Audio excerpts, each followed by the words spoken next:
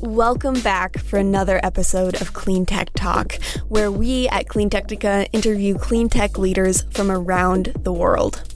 With topics ranging from electric cars to climate change communication, you can listen to our full podcast series by visiting our website at cleantechnica.com.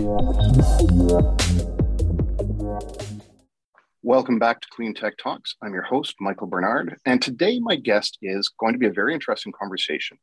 Andy Tang, Vice President of Energy Storage and Optimization for Wärtsilä, the global technology shipping and energy company. Welcome, Andy. Thank you, Michael. I'm pleased to be here.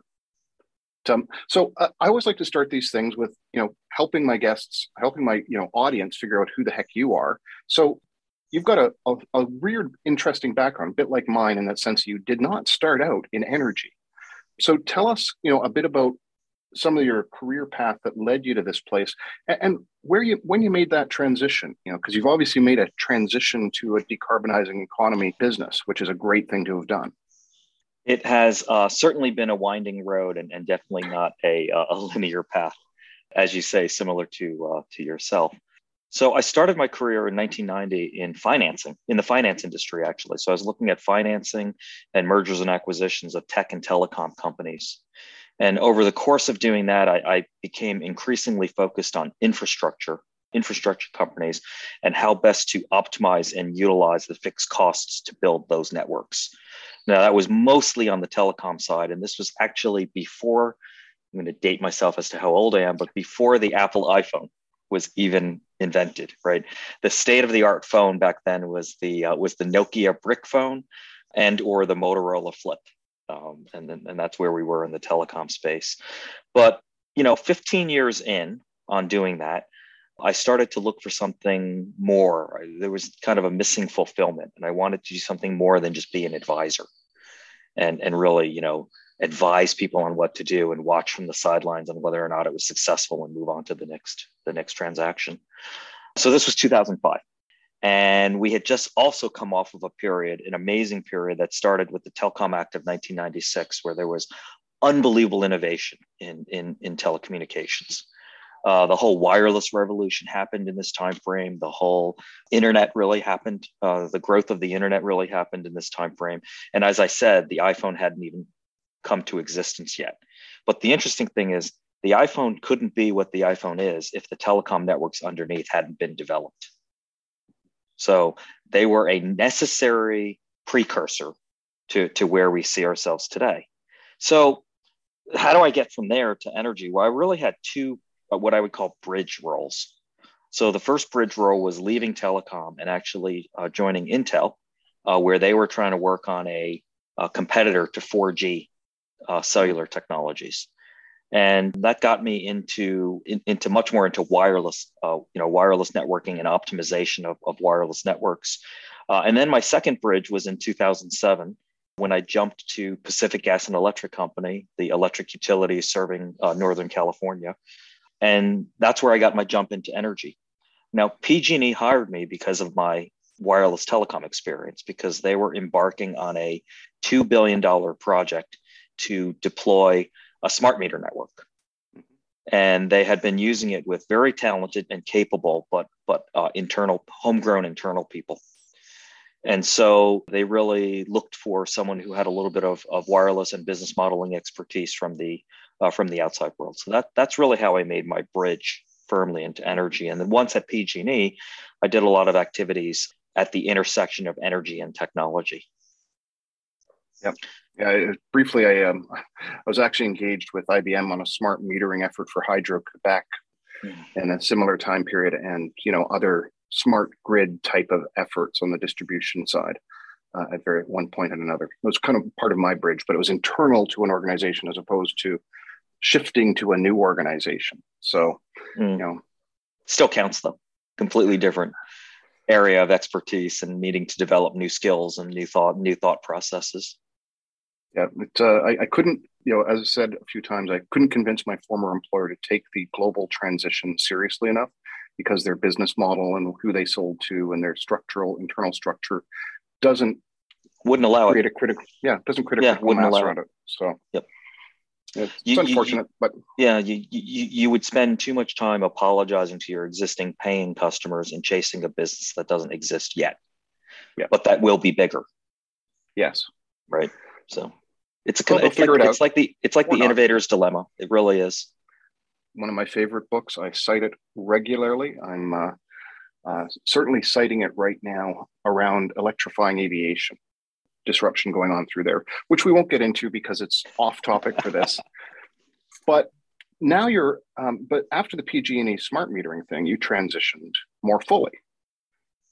I did after the smart. So some of the activities that I did at PG&E, in addition to smart metering, which were more traditional energy, were really things around now that you can actually understand how electricity is being used and at what times of the day is it being used, how can you optimize the usage of that electricity? So some of the early precursors to PG&E's EV plans on what they're trying to do with electric vehicle enablement actually started in my office. I worked on something called the Smart Energy Web, and I had this concept of the smart garage back in 2009. And conceptually, this is the bridge between, or the commonality between, telecom and energy, is that telecom talks about the busy hour. And the busy hour is the hour of the day where the most phone calls happen. And you basically have to design a network you basically make a determination of how many people you want to support on your network. Right. And if the first caller over that determination tries to make a call, they get the all circuits are busy now, please try your call later, or they get the fast busy that they do now in cellular networks. But you design to the busy hour. Electricity is the exact same way. We design distribution and transmission to support the load at the highest point, typically 5 to 7 p.m.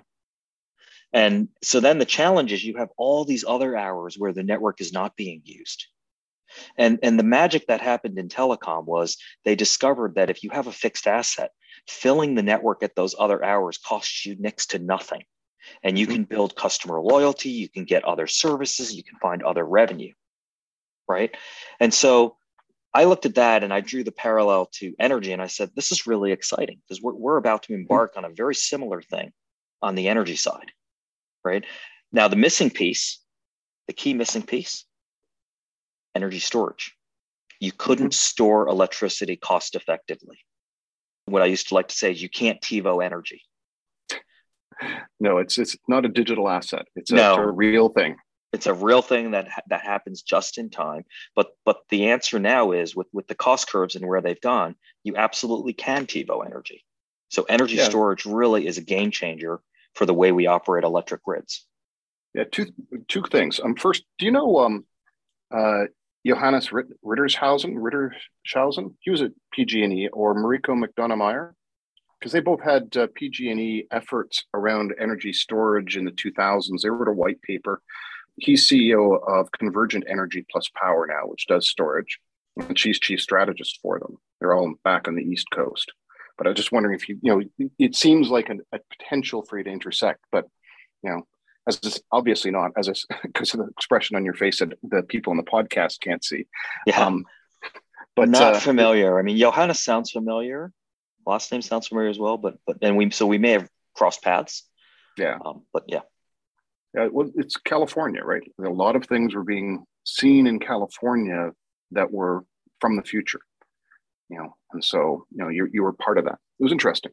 Second thing, though, I spent a lot of time on grid storage, as you know, and I would somewhat disagree about the fact that we can't TiVo energy because we have enormous amount of capacity of pumped hydro storage globally and an enormous amount being built right now globally, mostly in China, of course, where they actually get infrastructure in a way that we don't really in North America anymore. But it's not a TiVo thing. It's a massive scale billion-dollar infrastructure program. It's a different kind of beast. So anyway, but you have this insight about TiVoing energy, and likely demand management was in there as well, because it's something we can do with energy that we can't really do with telco. It's hard to convince people not to make the phone call or transfer the data at the point in their business cycle when they need it. But it's relatively easy to sign a contract with someone to reduce demand from major demand assets, right? So we do that. So we used to do that in telco, and the way we used to do that was that calls were more expensive at certain hours of the day. So it was really differentiated pricing. Now that has gone away because the overall marketing on cellular networks is, moved to a one price fits all. But we did used to do dynamic pricing on telco networks. Oh, well, it's certainly there's. You probably know this better than I do, but how much dark fiber is there still out there from the fiber boom? And then, Oh, that's a really good question. I haven't tracked that in at least 10 years. But you're right. There was that dark fiber boom that actually I was working on as a finance professional, and there was so much overcapacity. But my gut would tell me that we have used that all up, and they're building more at this point.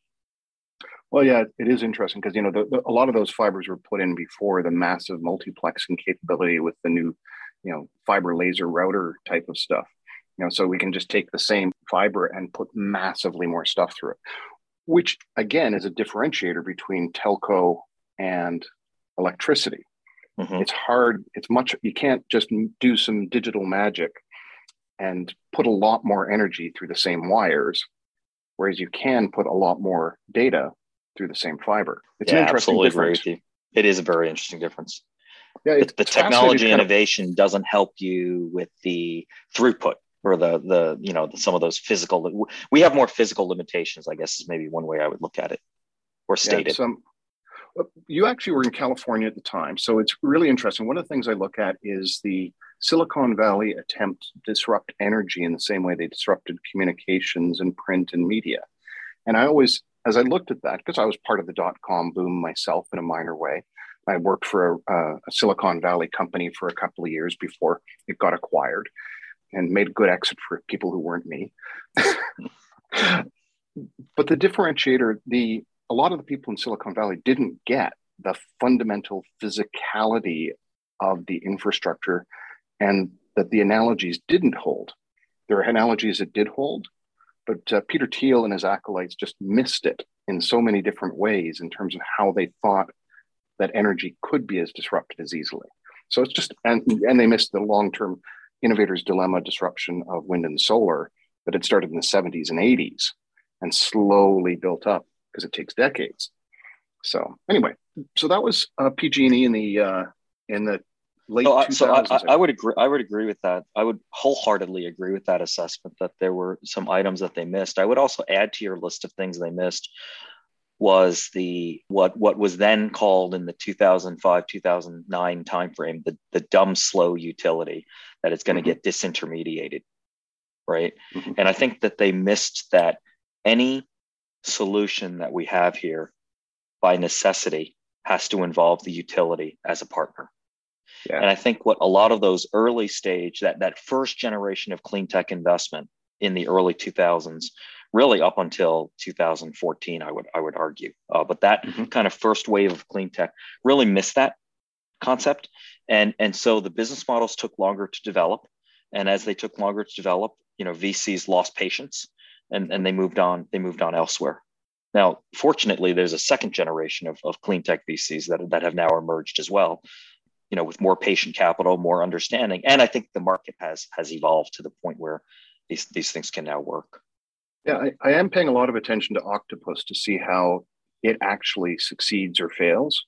And in certain places where the market, but even there, it's in so many markets where you just don't see it because it's got a white labeled version of its product running for utilities in those markets.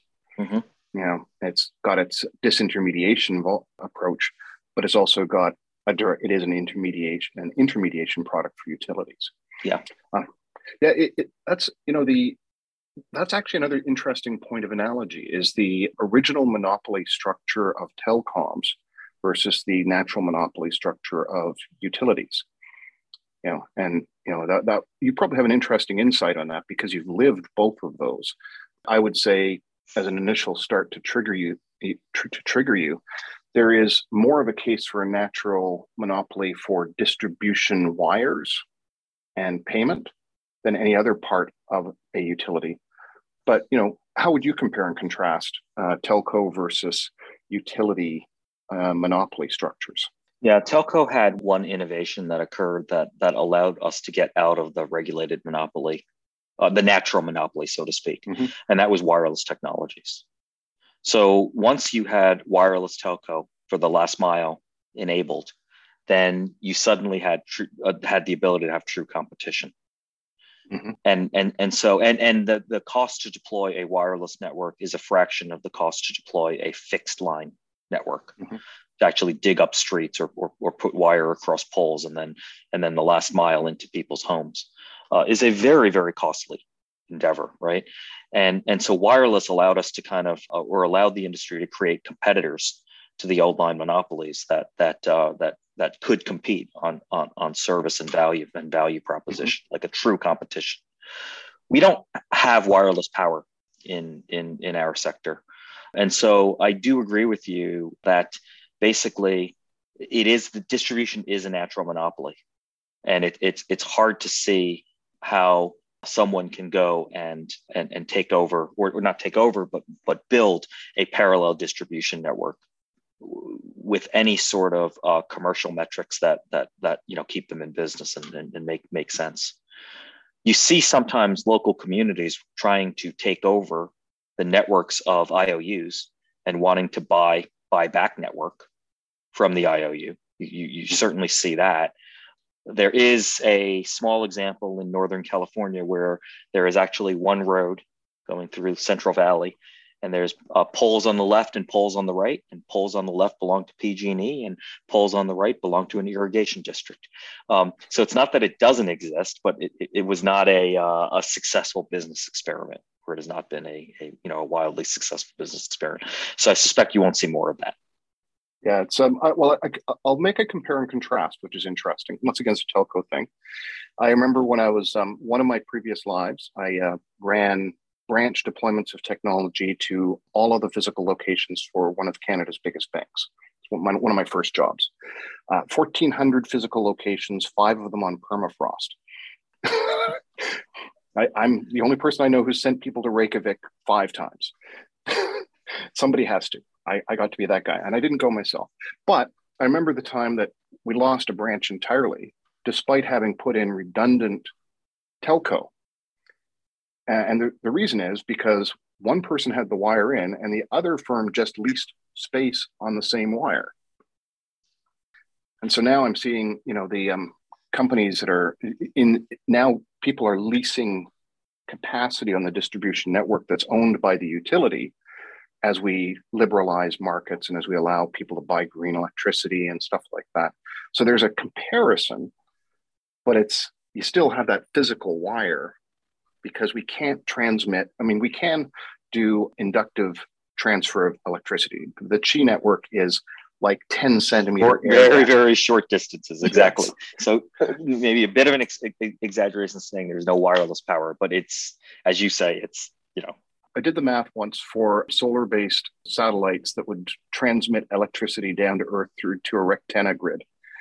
And it was mind-bogglingly inefficient and vastly more expensive than just putting solar panels on the ground.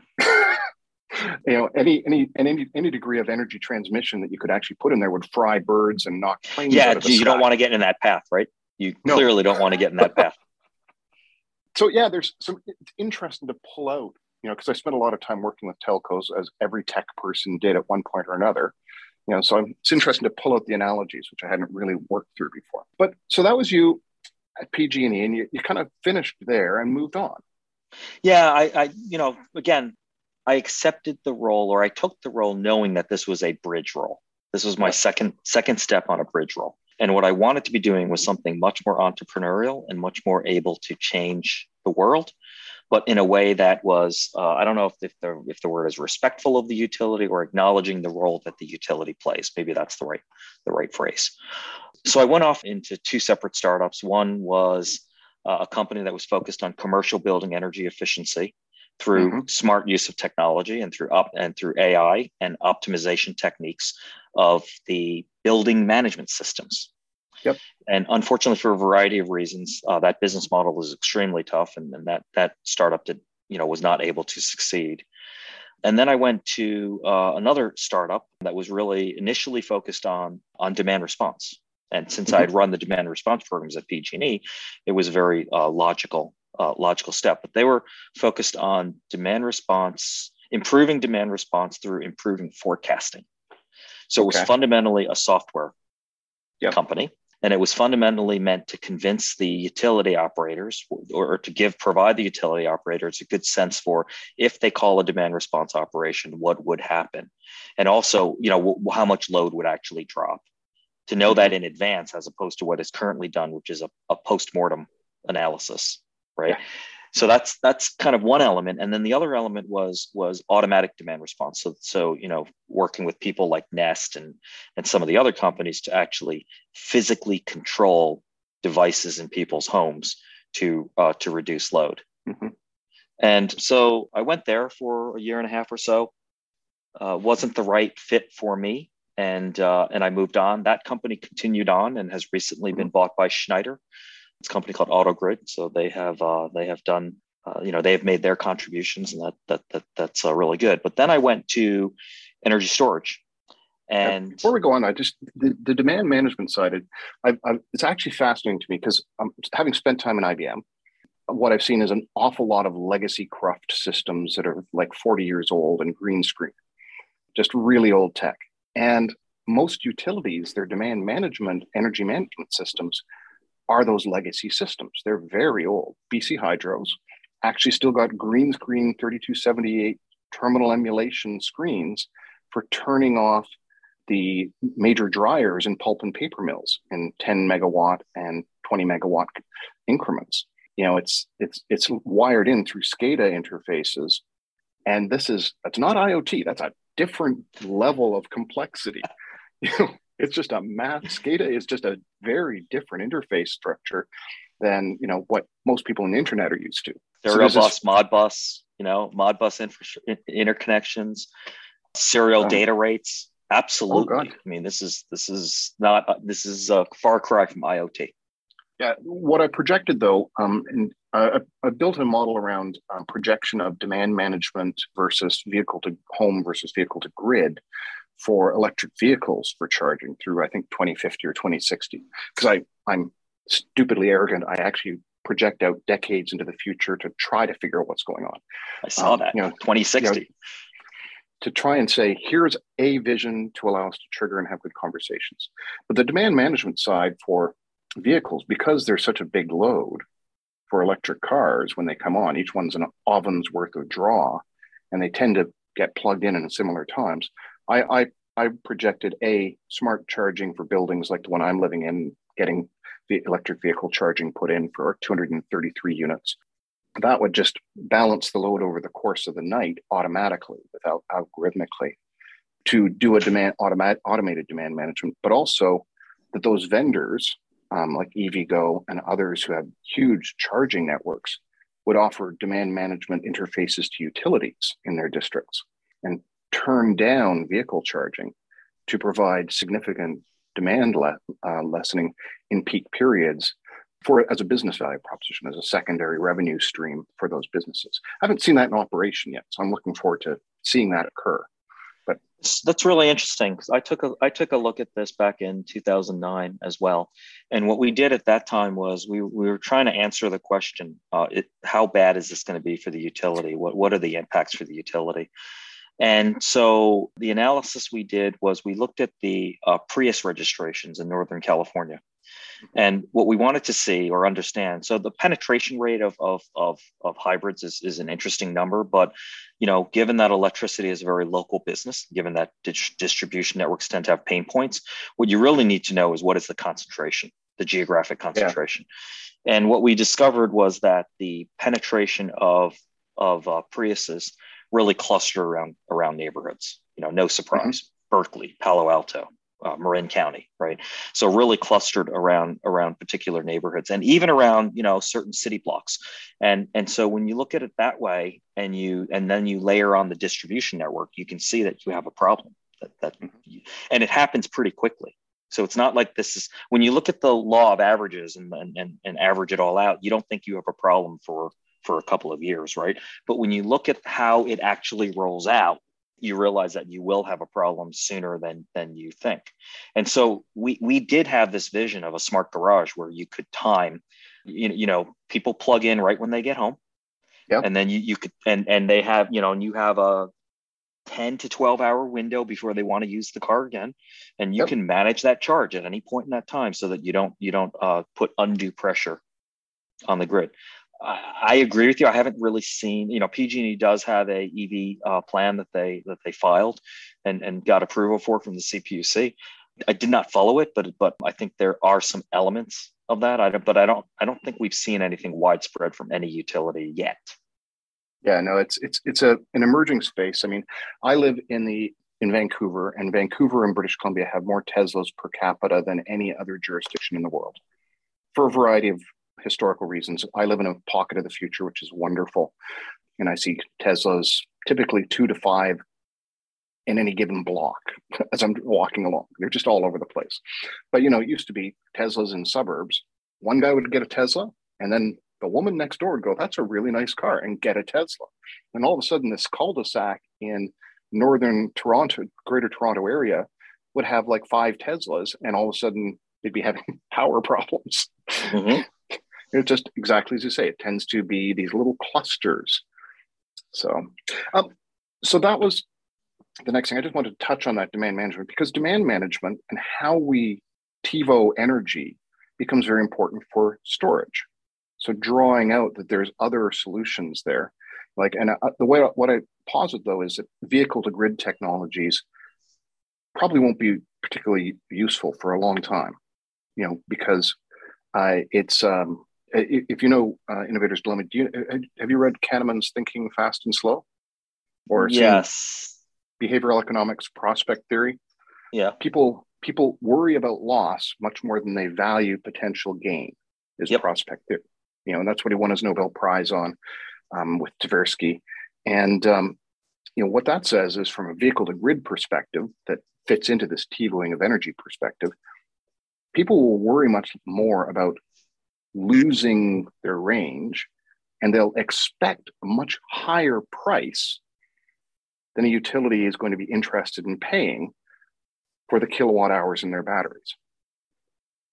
So that's kind of statement one. Statement two is vehicle to home works when you've got detached homes, but it doesn't really work when you've got multi-unit residences. And as I've had conversations with people, I've pointed out that even 20% of people in American sprawling suburbs live in multi-unit residences. Never mind the rental places, which are, yet another layer of challenge there. So the vehicle to grid I see as the demand management option, turn down charging with these interfaces and emerging in a virtualized demand network. But then we get into the actual real storage. I don't see the 20 terawatt hours of vehicle batteries in the United States being useful to pull energy back from. Well, let me tell you. One of the things I really liked about storage, because I was more firmly on the demand management side with my experience at PG&E and whatnot. And I guess one of the things that I really liked about storage is that there is a fundamental hurdle that the utility needs to get over. And that hurdle is that demand management counts on a counterfactual, right? It's not tangible. It's a counterfactual, meaning that you think or you predict that load is going to be here at this level. Yep. And through demand management, it's going to naturally be at 8 instead of 10. And so therefore you've saved 2, but it's very intangible, right? It's not like a switch or a dial on a combined cycle gas turbine, where if you want to reduce load by 2 megawatts, you turn the dial to the left and reduce it by 2 megawatts, and you see the output and you see that you've reduced it by 2. And so in some respects, I've had people on the procurement side, energy procurement side inside a utility tell me, well, if you don't make good on your demand response projections, too bad for you, but I lose my job. So it's that asymmetric risk, right? And so what I like about storage is that storage is that dial. Yep. Storage represents certainty on that dial. So the adoption rate, the willingness to take it into account as a true resource in that control room is a lot higher. Interesting.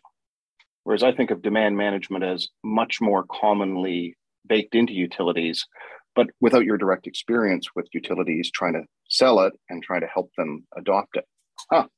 Okay. I think that one probably needs a little teasing apart. So let's talk about, so are you now at the point where you're doing storage? Are we at the point in your progression where you're into Wärtsilä, or are we still I'm now at the Wärtsilä? point, no, I'm now at the point where I enter a startup called Greensmith Energy.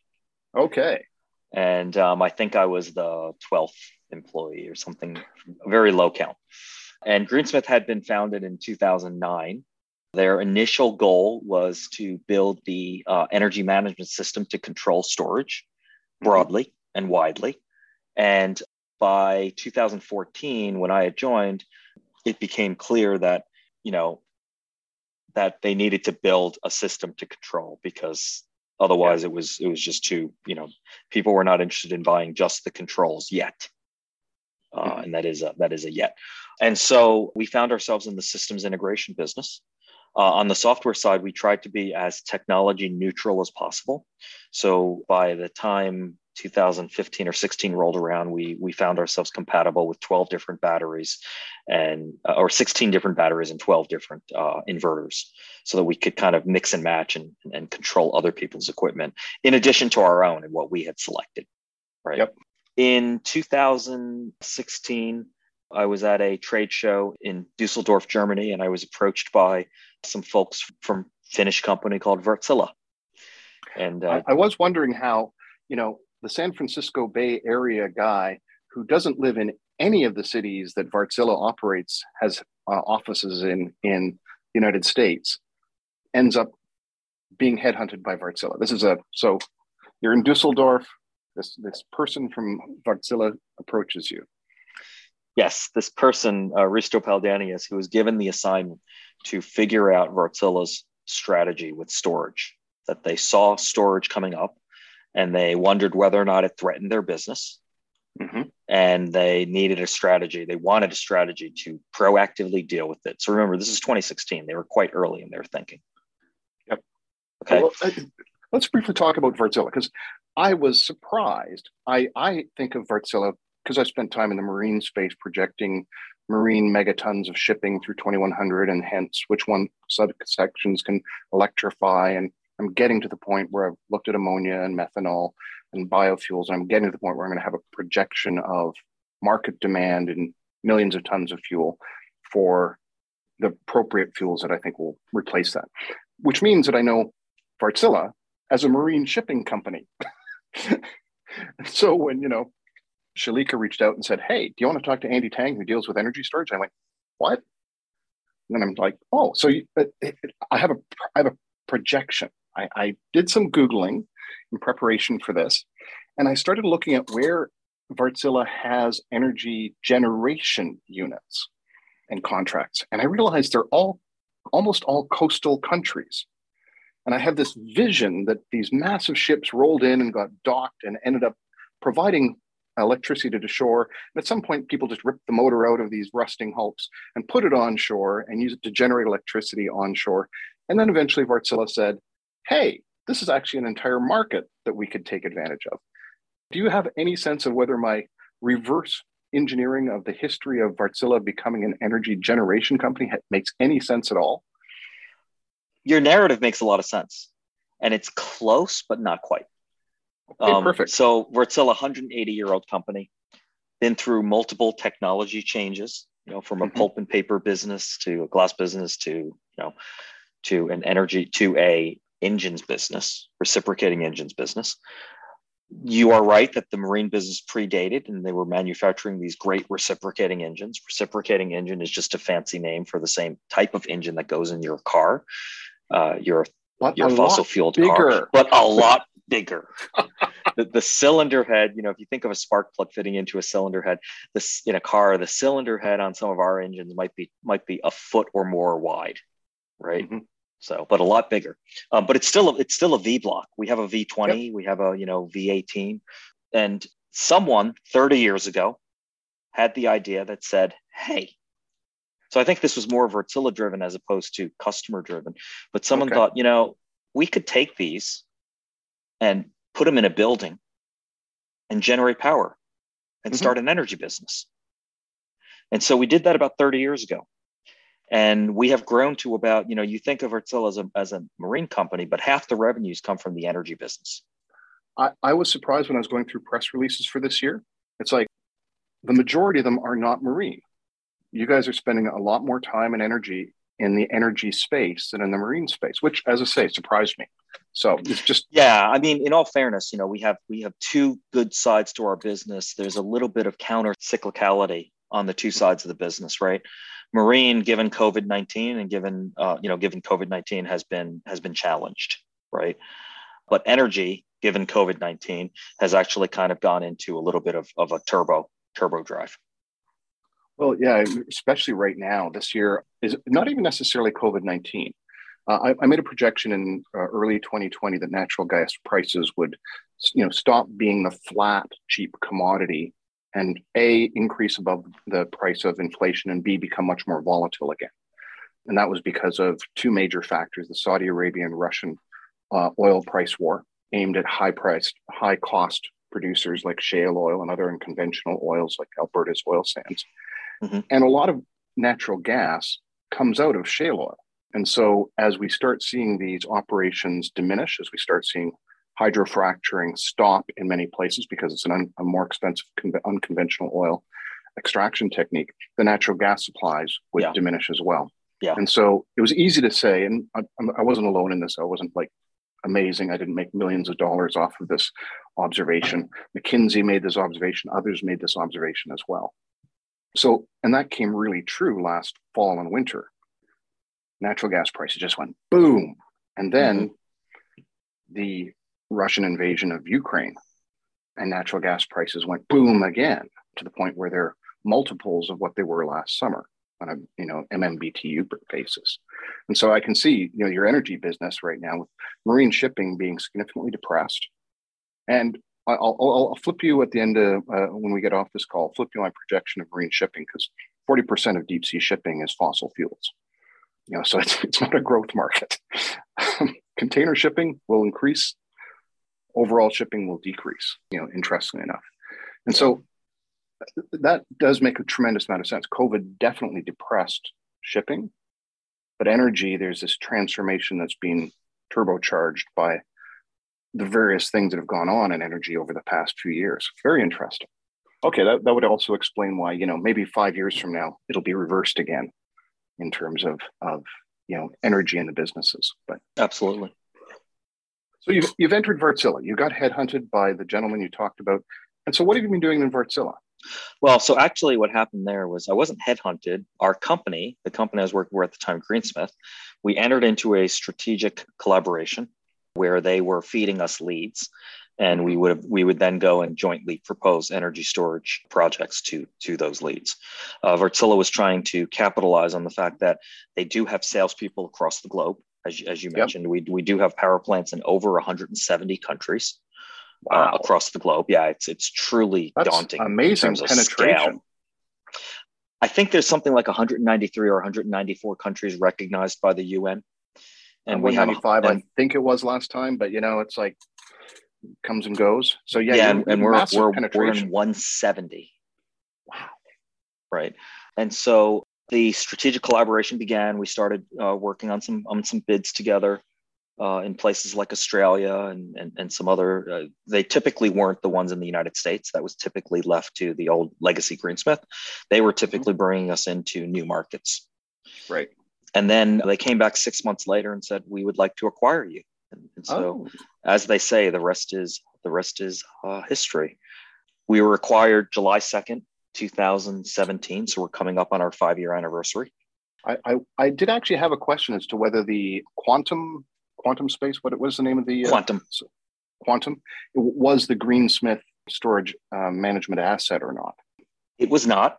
What was the Greensmith storage management asset was something called, it was called the Max, or the GridSolve Max. Mm-hmm. So our suite of solutions are called GridSoft. So there's GridSoft Quantum and GridSoft Max. GridSoft Max was like the previous generation of what we all did in the industry, which was we allowed the factory to become the field, and we built these containers. We modified these containers, shipped them to site, bought the batteries, had the batteries shipped to site, and then manually installed the batteries at site. Okay. And there were a number of reasons why we had done this. There were some issues about safety of the batteries, calendar life degradation of the batteries, and a variety of other reasons. But I would say beginning in 2020, and really I will be beginning in 2019, actually, before COVID, and I will begrudgingly admit that Tesla really opened my eyes with just what I think is a fantastic product with the Power Pack, the Power Wall, the Power Pack, the whole line of it, yeah. and really showed. Their Megapack is like a container. It's a container-sized battery. Yeah, and it really showed the industry what, to really push through some of these conservative engineering views on what is or is not possible. And so I took over in January of 2019.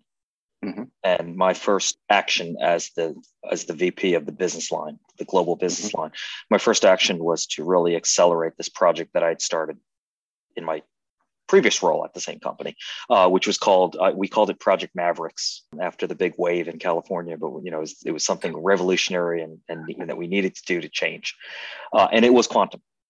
It was a Snakeworks development effort at Quantum to develop quantum, and so with full support of our parent company, we developed that and brought it to market. Thank you for listening to Clean Tech Talk. Join us next time to get your electric fix.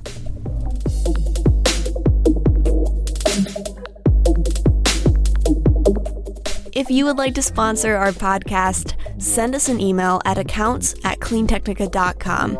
That's ACCOUNTS@cleantechnica.com. Thanks. Yeah.